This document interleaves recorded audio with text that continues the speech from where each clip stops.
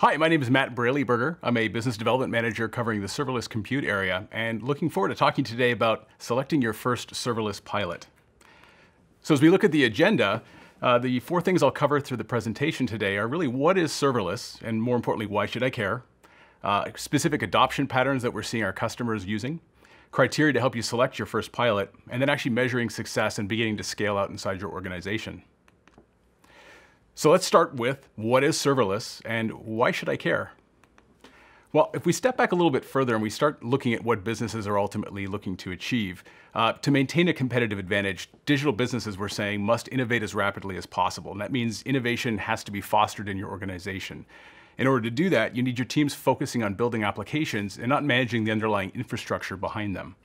And so we have this consistent flow between experiment, feedback, and ideas, ultimately creating a flywheel where sometimes, and it may be only 1 out of 100, one of these innovations becomes successful for the organization. But again, we want organizations and people on our teams doing everything that they can to try and innovate, to find new ways to engage with customers and to grow the business.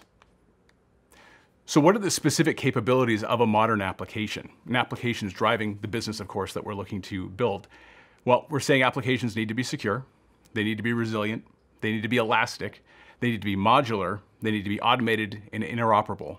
Now, these aren't necessarily easy things to do, but leveraging a serverless infrastructure, things like Lambda, API gateway, step functions, messaging, provide you the ability to build an application without having to focus on the infrastructure underlying it, and able to actually achieve many of these capabilities of a modern application. All right, so if we look at the modern application checklist, we're saying that we need to enable security and compliance across the entire application lifecycle. Not as easily as said than done, of course, but leveraging a serverless architecture allows us to focus on the application being built and not the infrastructure underneath it. We're saying structuring apps as a collection of microservices. And for those of you who've been around for a while, microservices aren't really new. Things like service-oriented architecture provided that similar sets of capabilities. What's different today, though, is that we're able to leverage fully managed services and cloud-based resources to actually host and manage these applications. Things like Lambda, step functions, API gateway, and messaging. We're also suggesting that we want to be building with serverless technologies as much as possible, allowing my team to begin an application by focusing on the business logic and the code rather than the underlying infrastructure not only gives us additional time to market agility, but it allows us to innovate more as a team. There are less hurdles and less obstacles for my team to have to go through in order to try something out. But again, leveraging something that's serverless allows me to use these assets that may be derived during innovation and actually move these into production with very little effort. We're also suggesting that we want to use code to model applications and infrastructure. And this is particularly important because with serverless, we're beginning to release and build much more regularly. We want a lot of the processes that we use to checkpoint quality and to integrate work together to be automated using other technologies, things like Jenkins and other things that AWS provides, like code build and code pipeline. And that's similar to what we talk about things like CI and CD. One of the challenges we see customers initially struggling with when they begin working with the serverless architecture is not necessarily having the proper automated DevOps or CI/CD pipelines initially. And those are good practices that we should be always fostering in our environment. It helps with velocity. It helps us actually manage how we're delivering applications without having to think about the onerous tasks required around things like quality and just general integration. We're also talking about having to gain insights into application behavior with monitoring. And one of the best practices, again, we see with any application that's leveraging cloud-native services is that we have monitoring included in the application at build time and at development time. And what this allows us to do is quickly troubleshoot where applications may be having challenges, but also to very fine-grained look at performance profiles for specific parts of our application.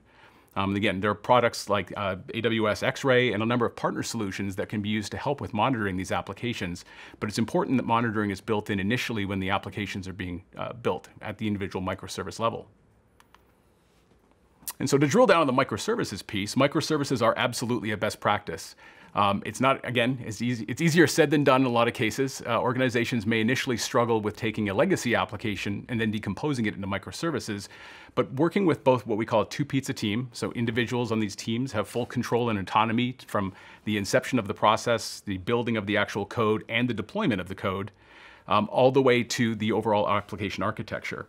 We want to make sure that the individual microservice is owned by that individual team, that we have APIs defined around these microservices that serve effectively as a contract. Think of it the example that I may have a street address for my house, allowing me to receive mail. but I still receive mail when I'm remodeling my kitchen. And that's really what the API is providing for us when we're looking at the microservices architecture, is it allows me to focus where I'm making my changes. Rather than a larger monolith, I have to take down the system, the entire system sometimes, to be able to make specific changes. So microservices in general provide enormous amounts of innovation and just overall speed and time to market, because we're able to go and make changes at much more fine-grained levels within the application itself. Also, of course, making sure that we've got committed and measured SLAs. This is where monitoring becomes very important when we begin to look at things like a microservices architecture. Now, I've said the term a number of times. What are we specifically referring to when we talk about serverless? So serverless in the context of AWS, and there are many different services aside from just Lambda, API Gateway, step functions, and messaging, things like S3, Kinesis, Athena, and so forth. The real thought process and the model that we tend to use is that something is serverless if I don't have to care about provisioning or managing the servers ultimately underlying the system itself. I don't have to worry about patching the actual operating systems. I don't have to worry about scaling up or scaling down of my resources. I can focus on the business logic more directly as I'm building out my application. And so more specifically, things like not having infrastructure to manage, automatically scaling, paying for value, highly available and highly durable, these are things that you get out of the box by leveraging serverless capabilities.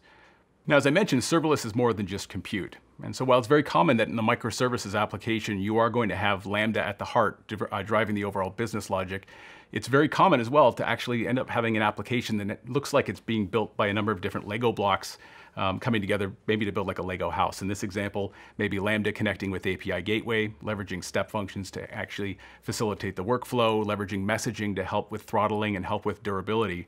But other services like S3, like Kinesis, like DynamoDB, like Amazon Aurora are very integral in building your overall application. So compute is very important, but there's other components, of course, that come into play. The benefit of leveraging these wholly managed services, what we're calling serverless services, is that I don't have to care about the infrastructure underlying these individual pieces. They scale elastically as I begin to have more load, and they also go away when I don't need them. And the big thing is, of course, I don't pay for them when I'm not using them. And so that's a very unique value proposition when we start looking at building an application with serverless. What we're also suggesting here is that in addition to not having to care about the infrastructure, you're really taking a lot of the stuff that otherwise your team would be worrying about. Remember back from when I was a developer many years ago, spending a lot of time initially trying to get access to just the hardware, and then of course getting the authority from various parts of my organization to begin doing the build. Well, really, what I'm ultimately trying to do is build code leveraging compute to drive business logic. All the other stuff that I would have had to do from an infrastructure and from a security and systems perspective was required to get to that one level. But in a serverless environment, I can begin with code. All the other pieces are actually managed by AWS in this case here. So messaging and orchestration, storage, databases, compute, and the physical infrastructure are really things that AWS takes on. And you as the end user really focus on your business logic and then your API being that hardened set of rules around the individual microservices. Now, if we look at the shared operational responsibility model, it changes very dramatically when we start looking at even an EC2 hosted application versus Lambda. And this is, again, one of the benefits that we want to reiterate customers are seeing by leveraging serverless. And so in a traditional environment with EC2, infrastructure as a service, the actual physical hardware is being managed by AWS. We move up the abstraction level and maybe look at things like ECS, EKS for container management. Again, there's some work that's being managed by AWS as we begin to work up this stack. Each individual abstraction as I move further up to things like maybe Fargate and eventually Lambda allows AWS to shoulder much more of that undifferentiated heavy lifting, the systems management burden, and allows me as the end user to focus on the business logic. And that again was really why I was building the application to begin with, to drive business logic, to help with my business, to help my customers the best ways possible. So how are we seeing customers begin to adopt these types of serverless patterns?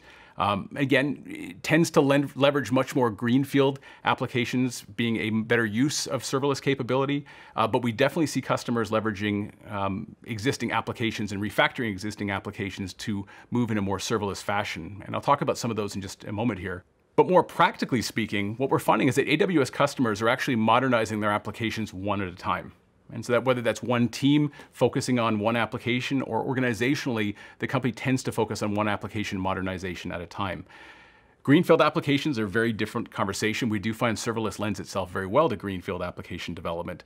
But when we're talking about modernization, oftentimes existing and legacy applications can be decomposed to help with organizational agility and just overall innovation.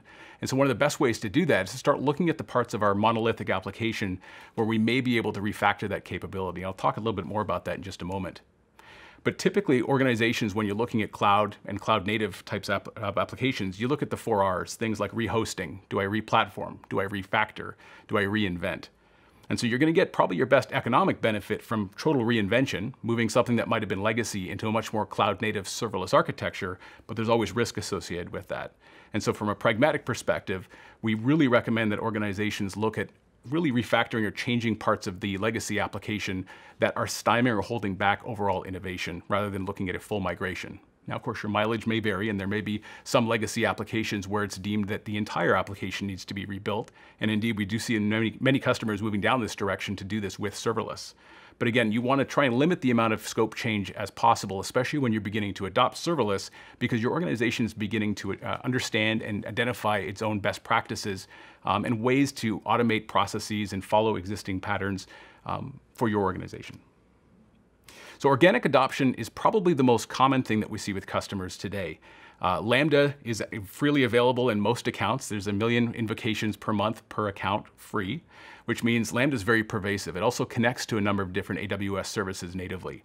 And so a lot of organizations are very familiar with Lambda. They typically use Lambda to connect between other AWS services, what we call IT automation, and then over time begin to move into things like data transformation. Lambda, again, works very well with things like SQS or Kinesis to actually real-time transform data. And what we find is this is when organizations really hit the tipping point through an organic adoption. In organic adoption, again, there's already existing knowledge of Lambda and how we can leverage it inside our organization. We then maybe move and migrate and start using things like Kinesis for data transformation. A real bill starts to happen. We maybe breach the free tier, and organizations begin to look at the economics behind Lambda. And we typically find very positive conversations behind that. Why are we as an organization, for example, focusing on the underlying infrastructure when that really isn't something that I hold as valuable for my business? If I had a billboard today and I was proclaiming the values of what I'm bringing to market, very few companies would use their servers and their server infrastructure as really front and center on that billboard. What we really want to be using is the actual business logic as the primary reason for us pushing the business out, the customer stuff that we're doing in our application, not the underlying architecture. And so as organizations begin to look at how we're able to leverage Lambda and things like serverless in a much more impactful, cost-effective, faster time-to-market way, we find organizations begin to look at broader scopes, horizontally scaling this stuff inside their organization, and indeed sometimes start with a pilot, which is what we'll talk about here in just a moment. So incremental refactoring is another common example we see for organizations trying to adopt serverless in an existing legacy application. So if I've got things like a mainframe environment, or I've got a more legacy large database monolithic type of application, and a lot of customers still do, those may actually be holding up other areas of innovation for my organization. And so leveraging the strangler pattern, as was coined by some of the Agile folks, what happens ultimately is I look at the portions of my application where I am finding the most impediments for being able to innovate other new capabilities, and I begin to modernize those individual pieces first and foremost. So rather than boiling the ocean and maybe modernizing the entire application, I use the business and the challenges that I'm facing as I try to innovate for my business to determine where I'm going to modernize an application itself. This is, again, going to leverage things like an API-based strategy. I may use message brokers like Amazon MQ or other types of messaging solutions to help with that process. So if we assume at some point I want to actually select a pilot, and serverless makes sense to me as an organization, I'm looking for agility, I'm looking for a better time to market. When I go through the process selecting the pilot, this is very important, we find, for organizations, and specifically when we look at the goals of the pilot. And so what we're suggesting here is that whatever the next step is after you run your pilot for serverless, you want to select the pilot to best enable those types of follow-on activities. And so in specific, are we actually demonstrating our organizational capability? Is that one of the important things that we're looking to do? Are there specific timelines or level of effort that we're actually looking to demonstrate with the pilot itself? We do want to consider the scope of the rollout post the pilot, and really, are we having to look at things like broadly enabling our organization or our team because of some of the lessons that we would have learned throughout that pilot?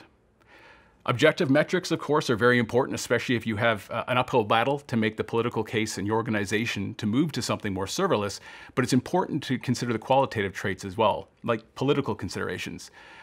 People and processes are, of course, extremely important to consider, especially if the pilot is likely going to result in changes to how teams do their work in the future. You just want to make sure you're aware of that as you're beginning to select the pilot and as you work through the actual execution of that. Also, if TCO is a goal, and a lot of organizations do look at total cost as a goal, consider that the pilot has to be easily related to a similar project that your company may be using a more traditional architecture within. And this helps alleviate any challenges around the results of your pilot being disqualified, because in some cases maybe it isn't seen as representative of what the larger organization is doing. You also want to look at things like infrastructure costs, but don't forget to look at the time to market and your team member effort. That's probably one of the biggest things that we see organizations missing when they start looking at things like a serverless environment, is there's a very intent focus on the overall infrastructure, but we forget the overall opportunity cost with time to market, and then the team member effort required to deliver something. In a serverless environment, our customers are telling us the amount of effort required by teams to deliver an application faster is significantly less, because I don't have to focus on the underlying architecture. So some specific selection criteria that we would recommend around selecting this first serverless pilot for your organization. Does the pilot represent broader efforts in your organization? Which team members are included on the pilot? And so one of the recommendations, and it's a best practice, is that we need to be looking at selecting team members who one might say are a little more agreeable with their disposition. They're technically savvy, but they have an understanding of both development and operations at the high level. Again, one of the things you're doing in serverless is the actual development of the application will now encompass operational deployment as well. So you're making your developers deploy things into production effectively at the same time. And so having folks on the pilot who understand operations and security in addition to development is very important. Executive buy-in, very critical for organizations. A lot of cases when serverless pilots are successful, process change, organizational change may follow, and having executive buy-in is very important in order to make those follow-on actions fruitful. It should be a significant in-scope project, but not something mission critical. You're going to be learning an awful lot from this pilot, so you want to avoid impacting a very significant production workload, but you do want something that's important enough that the team members will give it the dedicated support and the interest that it may be required in order to make it function properly. You also want to ensure that the project is enough complexity that it won't be dismissed. I've seen that happen in a couple of situations as well, where a customer may have chosen a pilot that was a little too easy, and the TCO was very, very interesting and very, very positive, except that it was deemed that the project really was too simple and not representative of something that other teams might also be facing with today. And so it was hard to be able to use that as a driver for future actions. And of course, are there meaningful metrics that can be captured? Serverless projects tend to be a whole lot faster with time to market. They tend to take advantage of things like your opportunity cost far more effectively than even a traditional or an EC2 hosted architecture. So oftentimes being able to talk about things like budget, effort, time to delivery, transaction volume, size and scale are very important when having the larger organizational conversations. And again, do the desired metrics compare well with another set of similar metrics that you've seen in past projects? So to talk about measuring success and ultimately scaling, we'll look at a few different key indicators here. So we're saying when we're looking at measuring success, objective metrics are very helpful, and some organizations may be mandatory in order to make the case for any future activities. But again, make sure that you're capturing qualitative feedback. These types of pilots have a tendency to change how organizations work, meaning that team members may be doing things very differently. We want to make sure we understand what the required skill sets and sometimes what the delta between the skill sets are. There's lots of great educational opportunities and skill growing opportunities for different people on your teams, but we want to make sure that we're taking those into account when we're looking at the overall metrics. Again, people and process are obviously the most challenging and most important in an organization, and we got to make sure that those are very deliberately navigated as we work through the pilot. Can we make the case that the processes and effort expended for the pilot can actually scale in the organization? Again, that's a bit of a challenge for some companies initially as you go through these processes. And we said this a little bit earlier, when you're selecting your pilot, it needs to be representative of something that your organization will see elsewhere, so that any corollaries can be drawn to what the team is doing today, rather than spending a lot of time refuting the metrics and oftentimes not being able to capitalize on the work that was done during the pilot. We want to be careful not to focus too heavily on the infrastructure cost and saving as the primary driver for success. Typically, things like a serverless architecture end up being more cost effective than leveraging something like EC2. And if you think about that, that makes a little bit of sense initially, because we're talking about pay for as you're using a service and then not paying as you're not using the service. There are a lot of EC2 instances where we're maybe standing up application servers or other parts of my architecture to deal with load that end up being latent. And I pay for that latency, I pay for the management of these resources. I don't in a serverless environment. But in some cases, because you can do parallel executions of things like Lambda, because there are a lot faster compute processes that Lambda are able to drive effectively versus anything like EC2, cost may not always be the initial savings when you look at the infrastructure itself, but it does typically and almost always come in when you look at time to market and then total team effort.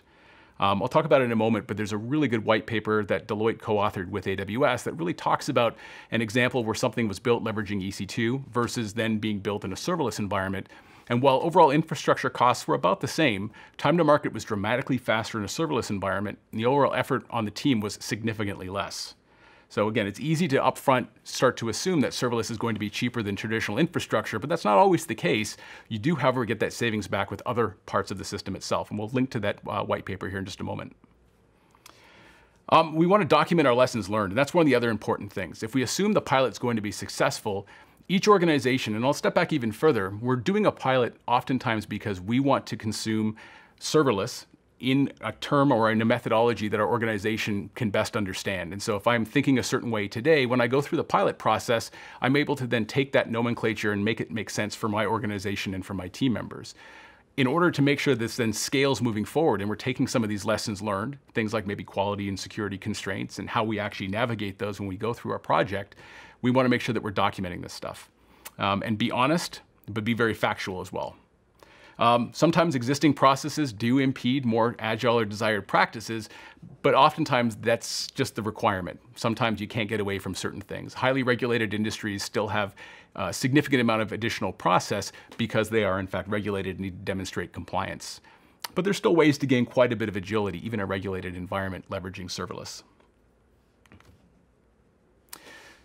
So when I've talked about TCO, total cost of ownership, there are some common dimensions that we've seen organizations looking at, and I've sort of alluded to some of these before, and there's a link at the bottom here as well to the white paper that Deloitte co-authored with AWS that sort of talks about the difference between an EC2 hosted project versus something that's hosted in fully serverless environment.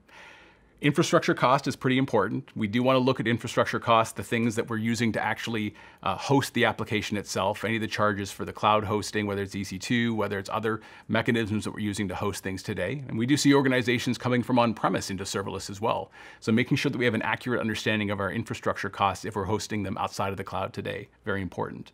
The development cost, again, the upfront charge of actually building the application. We typically find that to be probably the largest change when organizations move into serverless, because I'm actually able to then focus my development effort on building the application itself. Not the elasticity of it, not the scaling of it, not some of the other high availability things that we have to architect an application for. I can just start with my business, start with the code, build something, and if it works, it is going to scale because you're leveraging managed services that do scale behind it. But again, when you're not using it, you don't have to pay for it, so that's the benefit. And of course, maintenance cost. There's tons of metrics going back over the years that talk about how you account for the overall maintenance of an application, all the way from if it's 1x to build it, it may be 10x to actually maintain it over time. And so the joke, at least when I've worked in some larger enterprises in my past, was, well, maintenance is a different team. I don't have to worry about that budget. I'm the team that's building it. Well, organizationally speaking, overall, trying to work more towards an application that's more maintainable over time is just better. It's easier to develop, in a lot of cases because we're forcing that overall maintenance and operations burden back on the development team to begin with. But again, for maintenance, we want to be looking at things like your day-to-day operations, any of the actual cost of running or maintaining an application. So things like licensing costs, things like hardware costs, things like data egress, ingress if I'm leveraging cloud managed services.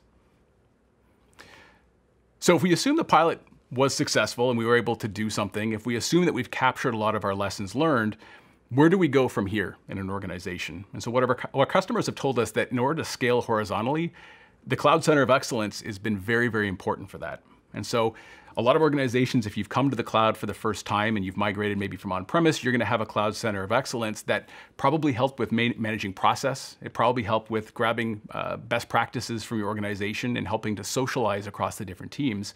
that's really the same thing that they're going to be doing in a serverless environment.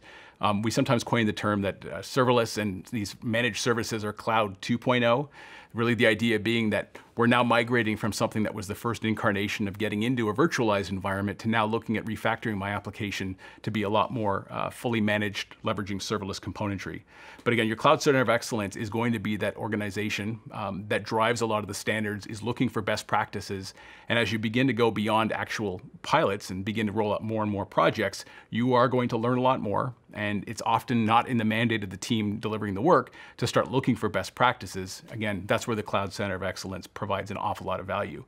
And so if you aren't familiar with the Cloud Center of Excellence or you don't have one today, it's just as simple as building out a team that has folks who understand the different areas of your business, all the way from your architecture, your governance, to your program management, training and onboarding, financial management, org change management, all these different types of groups, of course, the development and technical realm as well, but they're looking at trying to help the organization consume these new practices and processes.